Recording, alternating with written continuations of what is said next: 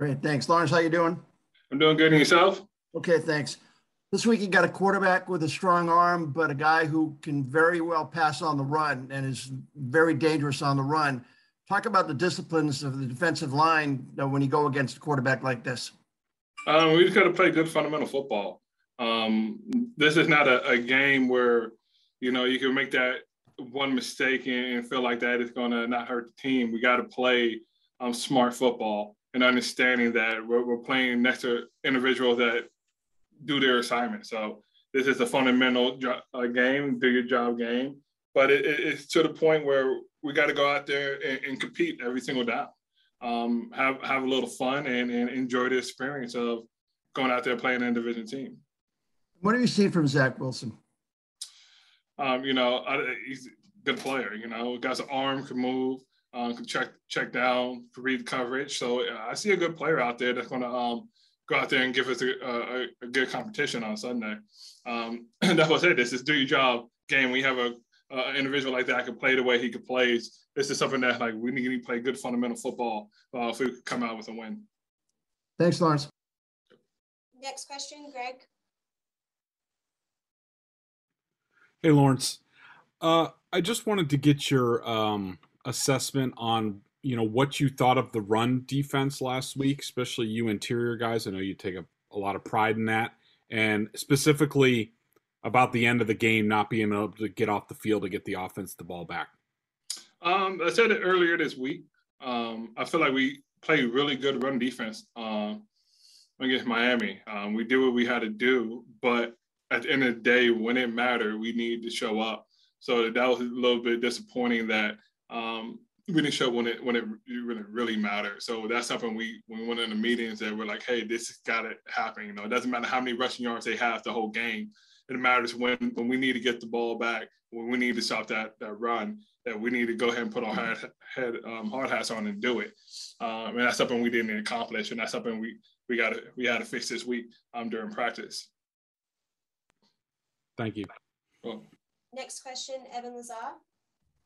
Hey, Lawrence. I wanted to also ask you about facing a guy like Wilson that can run around. And for you guys specifically, if there's an even heavier emphasis on forcing him to roll out to his left versus his right, away from his strength to his arm side.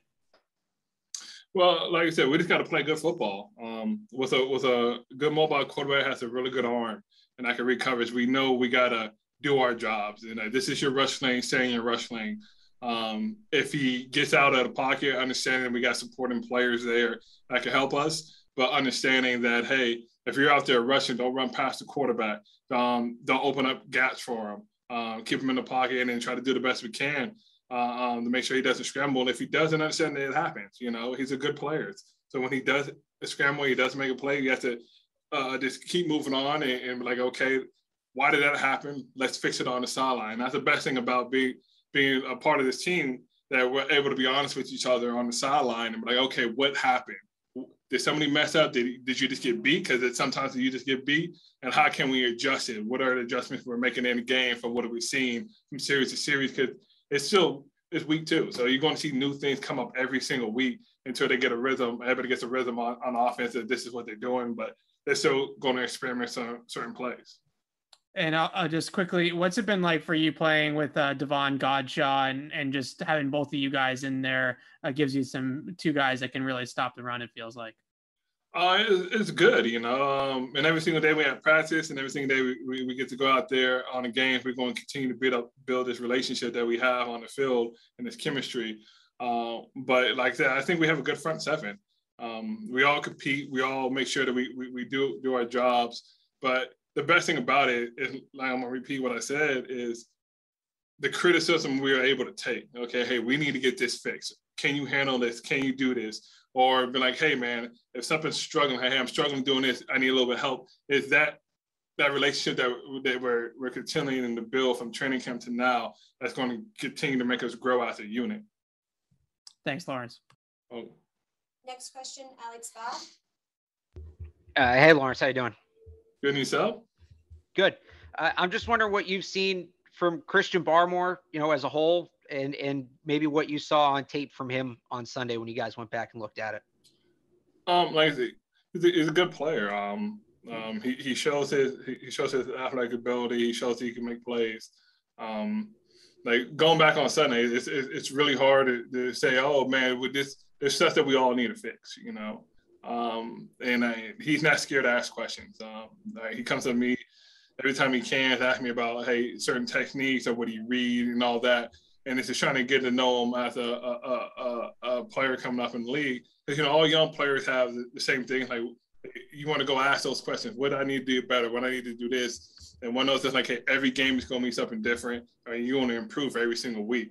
But the best things about with him is he's not afraid to ask the veteran players for help. He's not afraid to build that dialogue of what do you see? Okay, can I fix this? Can I do this? Am I allowed to get away with this? And that's what makes him a good player.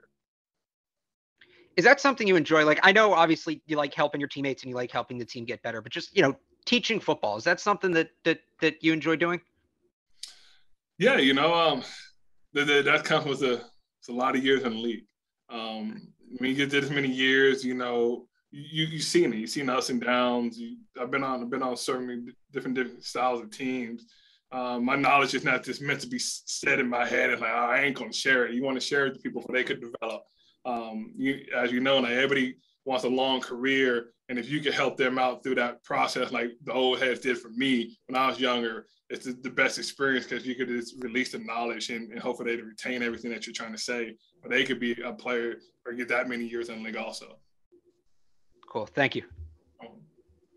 And final question from Greg, please.